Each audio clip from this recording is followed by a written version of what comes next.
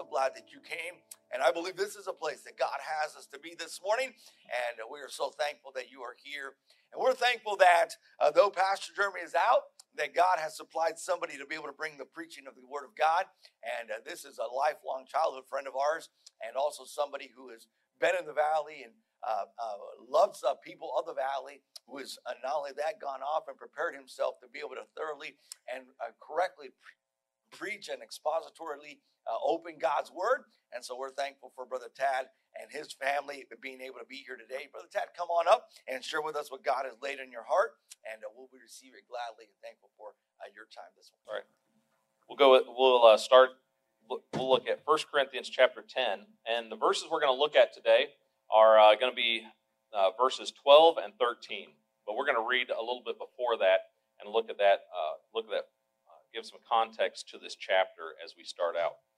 I've been here before, and I'm always thankful to be able to be here at Bethany, and I'm just thankful for the ministry that the church has in this area and just the blessing it's been to me and my family.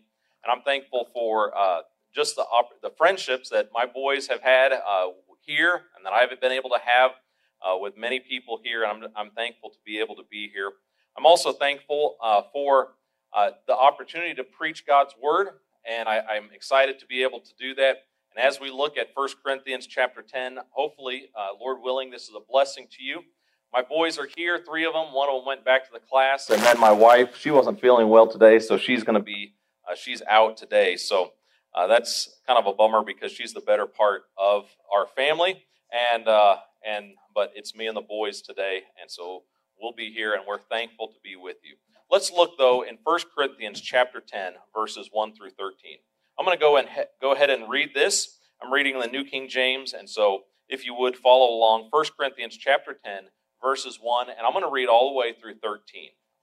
Moreover, brethren, I do not want you to be unaware that all our fathers were under the cloud, and all passed through the sea. All were baptized into Moses in the cloud and in the sea. All ate the same spiritual food, and all drank the same spiritual drink. For they drank of that spiritual rock that followed them, and that rock was Christ. But with most of them, God was not well pleased, for their bodies were scattered in the wilderness. Now these things become our examples to the intent that we should not lust after evil things as they also lusted. And do not become idolaters, as some were of them. As it is written, the people sat down to eat and drink and rose up to play. Nor let us commit sexual immorality, as some of them did, and in one day 23,000 fell. Nor let us tempt Christ, as some of them also were tempted and destroyed by serpents. Nor complain, as some of them also complained and were destroyed by the destroyer. Now, all these things happened to them as examples, and they were written for our admonition, upon whom the ends of the ages have come. Therefore, let him who thinks he stands take heed, lest he fall. No temptation has overtaken you, except as is common to man. But God is faithful, who will not allow you to be tempted beyond what you're able, but with the temptation also will make the way to escape, that you may be able to bear it. As we look at these verses, and as we look at even the first part of this passage, hopefully as you read along with me, you heard this word over and over again. You heard this first section tells us that these things happen in the Old Testament for an example.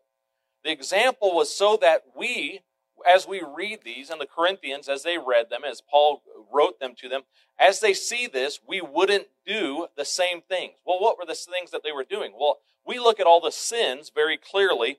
Sexual immorality, they were complaining, they were tempted, and they fell into temptation.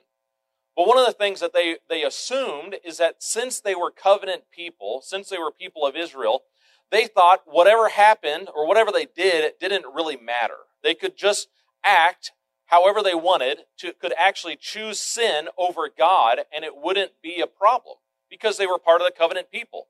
They kind of thought that since they're in they were part of Israel, that these laws didn't apply to them. And it's very clear, Paul tells us they're an example written for our admonition, so that we don't become like them. Because sometimes, as believers today, we think because we go to a church in a certain place, we're among certain people, we maybe have a certain family name, because grandma or grandpa or our mom and dad were Christians, we sometimes feel like everything's good. And this is really a wake-up call. This passage tells us, listen, just because you think that you stand, just because of what you're thinking, don't assume that that's actually going to be the thing that keeps you. What keeps us to Christ is being with Christ. It's Christ alone. As we sang, all we have is Christ. That's the only thing that keeps us connected to Him. And so don't assume that, like these others in Israel did, they assumed that because of what they had, they were okay to just dabble with sin, partake in sin, and live in sin. And so we get to verse 12. That's the context. And verse 12, start with that in mind. We see it says, therefore, let him who thinks he stands take heed lest he fall. This is a really common verse. In fact, we've probably all heard it before, maybe even memorized it. Memorized this one in verse 13. And we know this passage a little bit. You know, if we look at this verse and it tells us to realize, to take a mental note of ourselves, to realize, I mean, this is as it says, therefore, who thinks, I mean, this is a mental thing. We obviously have to use our brains to realize something's going on here. And we have to, as I put, my first point is, we have to really check ourselves before we wreck ourselves. I don't know if you've ever been told that by your parents, or your mom said that, or as my wife sometimes says to the boys, check yourself before you wreck yourself, right? Kind of, really, it's an idea of wake up before something bad happens, right? And this is what this verse is saying. Let him who thinks he stands take heed lest he fall. And he tells us, therefore, and he says the word therefore, so as any preacher has probably said before, if you see the word therefore, you need to look back and see, what is it there for? Why is that word there? So everything that he just said in the first part of that passage, he's saying, look, this is an example. These people in Israel thought they stood. They actually thought they were standing. They actually thought they were doing really good. But they didn't check themselves. They continued in sin. They were an example to us now as people that were in sin, and they didn't stop sinning, and they ran against God. And he tells us in this passage, Paul says, take heed. Don't fall into sin. Because when we fall into sin, there will be judgment. You know, pride tells us and makes us think that we can handle temptation. We can actually sin and it doesn't matter. But humility is us realizing that I need God because of my sin. Because of God, or because of my sin, I need God. He's the only one that can stop it. He's the only one that can change it. Sometimes we live in our own power thinking that I'm going to accomplish everything in my own might. But really, as we're going to see in this verse, God's going to give us a strength, and He's the one that we must rely on. You know, there may be some today that are here, and you may have never trusted Christ as your Savior. You may have actually said, you know, I'm like these people in Israel. I know I come from a good background. In fact, I go to a great church. I have a wonderful history of Christianity in my family. But you've never actually personally trusted Christ as your Savior. Listen, Paul's telling us to watch out for sin and temptation. But I think it's very clear. One of the problems that happens is we think that because of something we did or who we are, that's our access into glory, into heaven. And the only way that we can go to heaven, the only way that we can be with Christ for eternity is through His shed blood. It's through His shed blood on the cross, and we believe, we accept His sacrifice, we believe in Jesus Christ, and we confess our sins. And if you've never done that, that is the way that you can stand. That's the way that you can be with Christ. So don't be prideful thinking, I don't need God. Pride blinds us and says, my sin's not bad enough and I don't need Jesus. But when we humbly come to Christ and repent of our sins, we realize that he's the only one that can save us from our sins. So realize, don't play with sin. Don't play with temptation. Go to Christ and humbly submit to him. Look in verse 13. As we go, and we've been told by Paul to really check ourselves before we wreck ourselves. Take heed, watch out. He tells us in 13 about temptation again. He says, listen, no temptation has overtaken you except as such as common to man. You know, the second point I want to make here today is this. The second point is this. Your temptation is not unique. Your temptation is not unique. You know, sometimes we think that our temptation is the only one, we're the only one that faces temptation like this. Now, listen, we are individual people. We all have specific likes and dislikes. We all have specific desires. But really, categorically, we all experience very similar sins. In fact, we know from Hebrews, Jesus experienced temptation like we do. It says this in Hebrews 4:15. For we do not have a high priest who cannot sympathize with our weaknesses. And that high priest is Jesus. That's who it's talking about. Who cannot sympathize with our weaknesses, but was in all points tempted as we are, yet without sin. You may read a verse like that and think, well, Jesus never had a spouse. He never had a wife like I have a wife. And I mean, if you had to put up with my wife, then you would understand. Jesus, maybe you would have sinned. And sometimes we maybe make an excuse and think, you know, we're the only one to experience this unique kind of temptation. And I don't think that's true. In fact, if you remember, the church is the bride of Christ, and if you remember, the church often has the church has people like us in it, and we often run away from Jesus. And so in some sense, Jesus has a spouse that is often very wicked and oftentimes runs from him. Jesus has, when he was on this earth, he experienced temptation. So in fact, we could categorically say, as 1 John 2:15 and 16, we could kind of even label sins in these categories. It says this, do not love the world or the things of the world. If anyone loves the world, the love of the Father is not in him.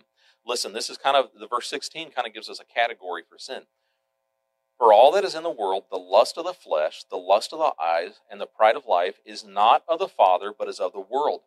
And in fact, some people would say Jesus' temptation, when Satan came and tempted him in the wilderness, those were the three categories of temptation that Jesus experienced. Jesus knows our weakness. He knows what it's like to be tempted. And in fact, our temptation is not just unique. It's not unique. In fact, Jesus has experienced temptation like it, but other people around us have also experienced temptation very similar to us. James 1:12 through 15 says this about temptation. Blessed is the man who endures temptation, for when he has been approved, he will receive the crown of life which the Lord has promised to those who love him. So this kind of tells us temptation is kind of like, in some sense, there's a test or a trial that goes on. When there's a temptation that comes, temptation is not sin. But there is a point at temptation where somebody is going to say yes to temptation and no to God, or they're going to say no to temptation and yes to God. It says this in James 13 going on. Let no one say when he's tempted, I'm tempted by God. For God cannot be tempted with evil, nor does he himself tempt anyone.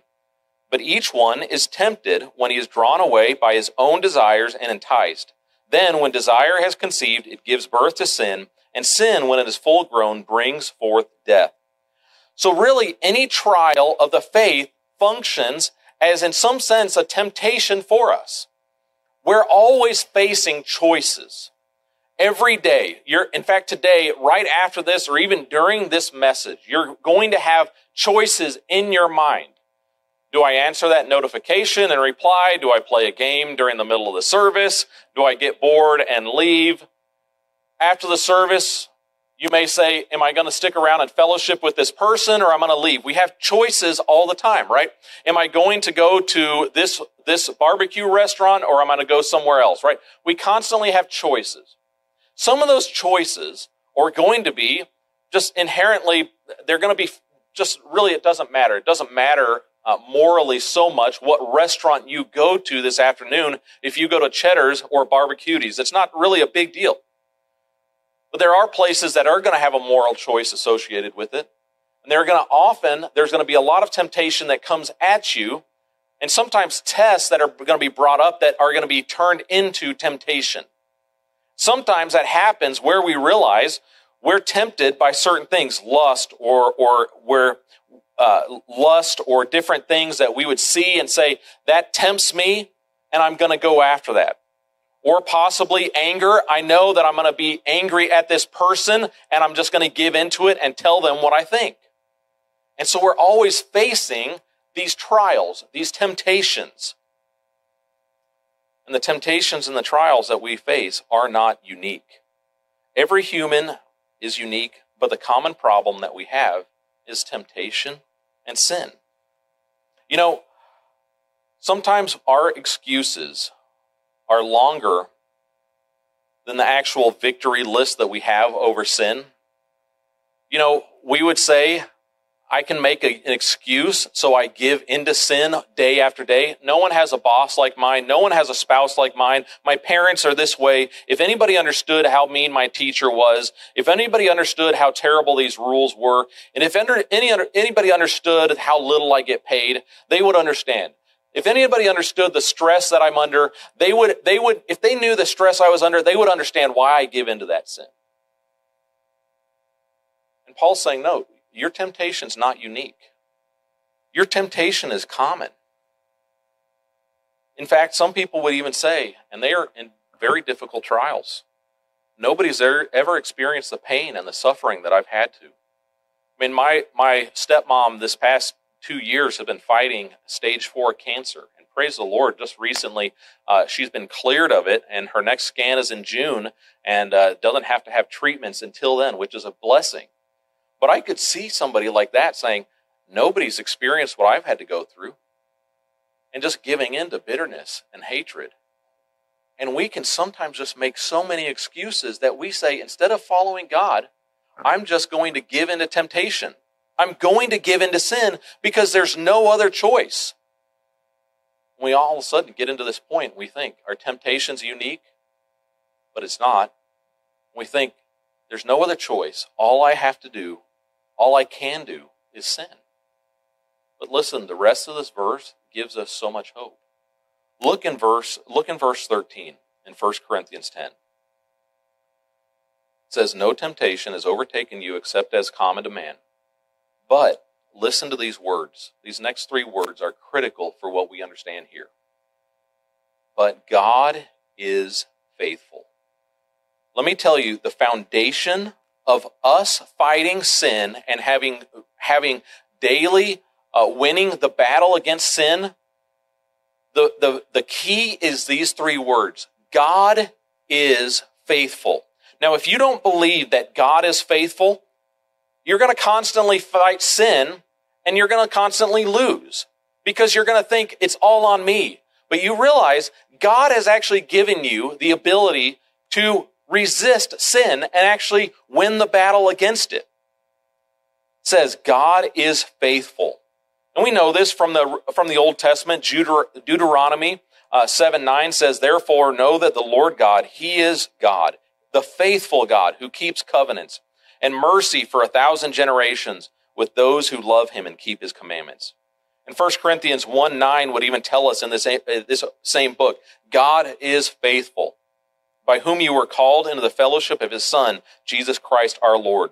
Paul, throughout his gospels or throughout his epistles that he writes, he emphasizes God's faithfulness. And he emphasizes it here, the fact that God is faithfulness. And the problem that we have is not God. The problem does not lie with the faithfulness of God. When we face temptation, it's not the faithfulness of God that's in question, but it's the question of man's faithfulness to God. It's the question of, are we willing to believe God and obey? The power of this verse rests in God's faithfulness. But he goes on and he tells us how to face temptation. he goes on and he puts a foundation of God is faithful, and then he goes on and says, this is how we handle temptation. And so under the fact that God is faithful, we would see this, that there's no temptation beyond our ability. Look in the end of that verse. It says, God is faithful, who will not, so who's it talking about? God. God will not allow you to be tempted beyond what you're able. Do you believe God's faithful? If you believe God's faithful, then this next part of the verse should be true. Who, talking about God, will not allow you to be tempted beyond what you are able. Remember the excuses that we have? Nobody's experienced trials like this. There's no way out. There's no way for me to face my sin and not give in. Or face this temptation and not give in. I have to sin. That's the only way. And this verse is saying, no, that's not true. God is faithful. He will never give you temptation beyond your ability to handle it. God will never allow you to be tempted above the ability that he's given you to withstand it. That power for the believer is through the Holy Spirit and through the Word of God. When we put the Word of God in our mind, who wrote the Word of God? Well, God, through these men, he inspired their words, right? So it's the Holy Spirit, and we put the Word of God in our heart, and we memorize it, we know it, we study it, we think about it. The Holy Spirit that lives in a Christian takes the words that he's written, brings them to mind, and helps us overcome temptation and sin. That's how this works. And God doesn't put stuff in our path that he knows is going to make us fall. God allows us to be able to withstand these temptations. In fact, God doesn't tempt us. He gives us the way out of the temptation. Our desires are where we run to temptation. Now, you think about this. Temptation is interesting. We probably even see this even in some different animals. I have a dog named Tex, and he is partly insane. Okay, he's a German short hair pointer, and he's really, really active, and he's naughty. And so yesterday I was grilling hamburgers last night, and so on the grill, right, there was a section of the grill that's kind of cool, and I had moved the burgers that were done to that section, and I went inside to grab a plate. And the dog is out there, right? I'm on the back porch, and he's out there, and he's obviously tempted, right? He smells the burgers. He's been watching me cook them. He's been sitting there like a good boy watching, thinking that he deserves this. And the moment that I go inside to grab the plate, what does he do? He takes the opportunity, and don't worry, he's okay. He didn't get burned or anything. It's a cool part of the grill that the burgers were just resting. He jumps up and grabs one, and right as I'm opening the door, I say, Tex, what are you doing? Right? And he drops it, and he runs away and knows he's in big trouble, right? That temptation was pretty strong for him.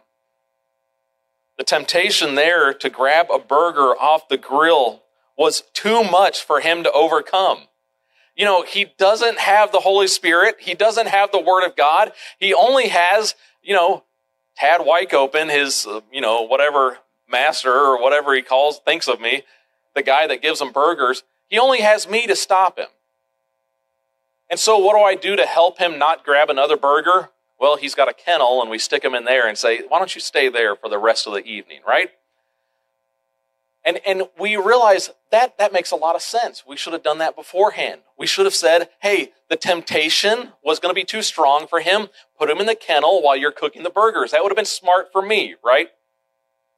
It's interesting that as believers, sometimes we know exactly what we can do to prevent us from either being tempted or giving in to sin, but yet we willingly put ourselves at the base of the grill, smelling the hamburgers, thinking, this is all going to be okay. It's going to work out fine. You may struggle with what you look at on your phone, spending time watching stuff that's going to be junk, maybe going to a bar with friends that you know is going to be too much for you to handle, maybe putting yourselves in situations that you know is going to turn you against your spouse, against your kids. putting you in situations where you're going to get upset with coworkers, whatever it is, you keep putting yourself in situations that you know are not going to wind up good. And sometimes you even know before this happens that this is going to be a bad situation. But you just willingly put yourself there. Like I sat there and just left the dog right in front of the grill. Well, that was a bad idea for me. It's a bad idea for us when we sit there and entertain sin. We let it into our mind, or just say, let me dabble with it a little bit. Let me click on it just a moment. Let me just experience it for a second. But I'm strong enough. I'm strong enough. But we must realize we're putting ourselves in a terrible situation. God's not putting us in a situation that can be tempted beyond our ability. Often we are. We would say, we can stop. And God said, you could have stopped 30 minutes ago. You could have stopped 10 days ago. You could have stopped at any time. But you put yourself in a situation where you're going to just say, I'm going to give into sin. You know, it seems like the Bible has told us that sin is deceitful. It deceives us, meaning it makes us think that we can handle it, that we can play with it, and we're not going to get burned, that it's not going to hurt us. Let me tell you, sin destroys. Sin kills. You know, when I was younger, my dad had an offshore boat, a boat that we would go offshore fishing with. And we would go out into the Gulf of Mexico, and we would sometimes find these rocks that you would only see we had, numbers that we would go to, and there were these rocks that the snapper were on, right? And you've probably all eaten snapper, and it's excellent. And so that's what we were fishing for. And we would use this chum, this bait, and we would throw it over the side of the boat, right? Just free food, right? All this free fish for these snapper. And they would come up, and a lot of times we wouldn't anchor. And we would start fishing. We'd start catching a bunch of them. And the boat, if you know anything, if you've ever been fishing, and you know if you're not anchored, the boat's just going to drift. But as long as we kept feeding them, as long as we kept throwing a few pieces of free fish out there, right? Free little pieces of bait without a hook in it, they kept following the boat. And sometimes we'd look down and we'd be 500 yards away from the rocks. Those rocks provided those fish safety. That's where their home was. That's where they felt secure. And they just kept being lured away by that free food, right? That's sometimes us. God has given us the way to escape. God has said, I'm not going to tempt you, or you're not going to be tempted beyond your ability. God says he won't tempt you, and you're not going to be tempted beyond your ability. But sometimes we just keep following that sin or that temptation and just chasing it and thinking it's not going to hurt me. And all of a sudden, we look up a year later, maybe even 5 years later, and realize, you know what? I should have nipped this sin in the bud. I should have stopped right when I was tempted the first time. But now my marriage is in shambles. My heart is deceitfully wicked. I can't stand the people that are Christians because my heart is so bitter because I keep following after sin. Often a marriage isn't going to be ruined overnight. It can sometimes happen like that, but many times a marriage is ruined by somebody just doing things that are immoral momentarily, little after little, until it grows into a huge sin. A person's life is not ruined usually overnight. Often it's just a little temptation that they give into and give into more. Then it becomes so much they can't handle. Young people, just understand, this is how it even works for as you get into junior high and high school and even into your college years, you're going to be tempted. And little by little, you'll be saying, you know what? I don't need Christ and to follow him as much as I think I used to. Mom and dad said these things, but it's just not as important.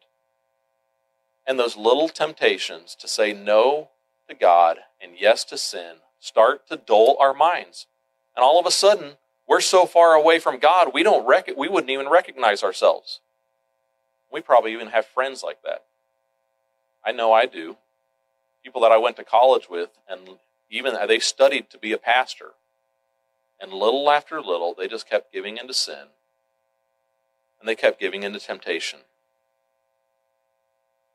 God says he gives us a way to escape. Look in the last part of that verse. But with the temptation will also make the way of escape that you may be able to bear it. There's always an exit plan. There's always a way out of temptation. There's always a way out of even a bad situation. There's a way to get out of the danger. God gives us a way so that we don't have to sin. Think about Joseph in Potiphar, in the story of Joseph in the Old Testament. Joseph was tempted by Potiphar's wife. Potiphar's wife says, "Sleep with me." And Joseph says no and runs away. And his way of escape led to prison. Sometimes the way of escape is not easy. Sometimes the way of escape is not pretty. It's not wonderful, but it is the way to get away from sin. You know, Joseph's choice could have said, let me sleep with Potiphar's wife, because the other option is either death or prison. And that's an awful way to go, to say, you know what, sin is the easier route. It's more convenient. Let me take that route. No, Joseph said, I'm going to go run away from sin, and whatever the consequences are, I'm going to live with them. And he wound up living in prison with them for years.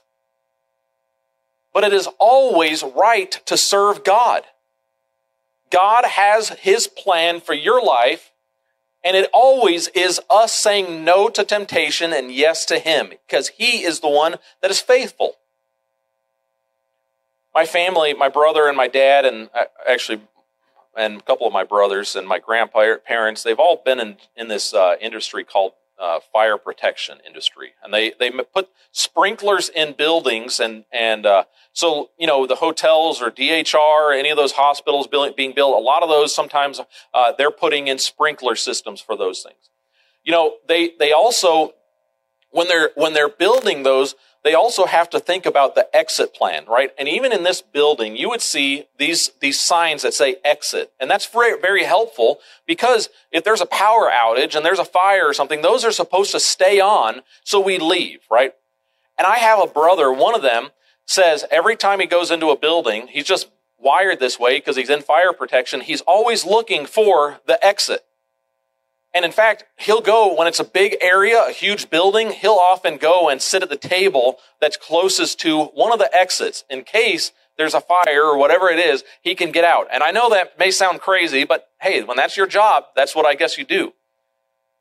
But I think about that, and I wish that was the mentality that we had when we faced temptation. I mean, God says right here, he's faithful. And he says he's going to make a way to escape temptation. But oftentimes we're not looking for the escape. We're not looking for the way out. Sometimes we're sitting there dabbling with sin, just saying, you know what? I kind of enjoy playing with this temptation. But God says, I provided a way to escape. Take it. Run away from it. And we sometimes falsely think, I can sit here and do what I'm doing and going on this path, and it's not going to hurt me. But God makes a way to escape. But he also says he makes a way, as it says in the end of that verse, that we would be able to bear it or endure it. Sometimes the escape is not so clear that we just get away from the situation. Sometimes there's a temptation and we just are going to have to endure or bear it and say no to sin. That's sometimes what happens. It says this in the end of the verse, that you may be able to bear it. Sometimes you may be in a family that you're going to constantly be bombarded with evil. You're going to be in a situation where you can't get away from the sin that's around you. I know even kids in our youth group that I love dearly. I know when I drop them off at their house, nobody in their family is saved. And their whole environment is going to be wicked. And I would love to be able to remove them from it. And the way to escape is sometimes not so clear. It's simply they're going to have to bear it. They're going to have to endure and say no to temptation, even though it's going to be constantly there, even from their family, which is so sad.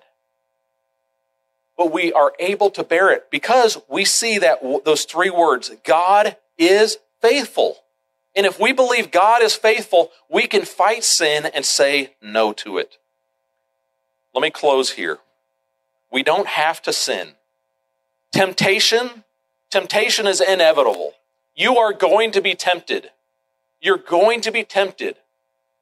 But sin does not have to be inevitable. You don't have to sin. You can say, God, I will not sin.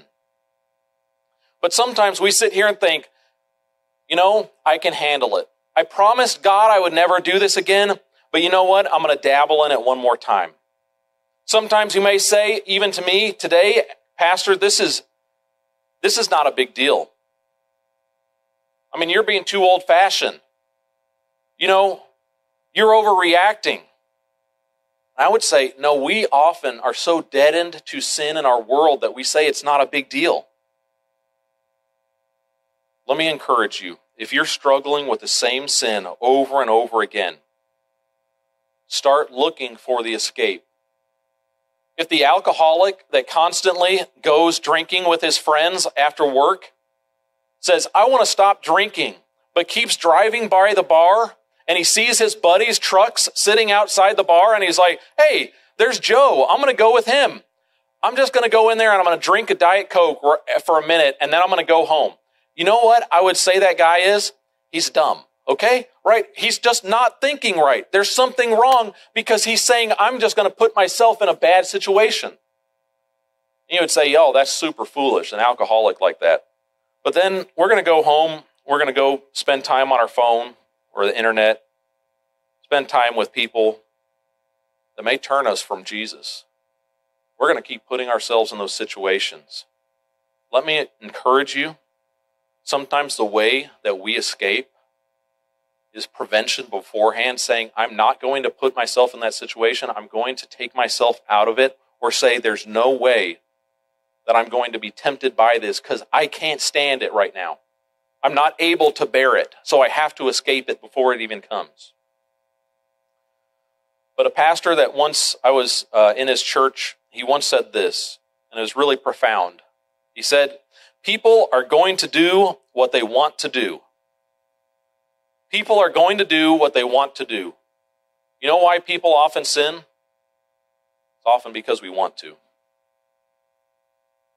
Do you want to serve God who's faithful to us? Or do you want to sin? And often it's a hard choice because sin is pleasurable, it's deceitful, and it calls us.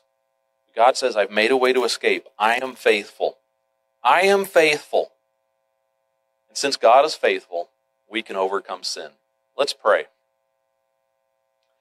God, thank you so much that even in these verses, we can base the foundation of what we believe in your character. Thank you, Lord, that we can base the foundation of what we believe in the fact that you are faithful to us. Lord, the fact that you are faithful gives me confidence that no matter what comes in this world, no matter what even we face today or the next years, Lord, we know that you're faithful and you're going to give us a way to escape. You're going to allow us to endure temptation and defeat it. And I pray, Lord, that we would take those avenues to run from sin and run to you.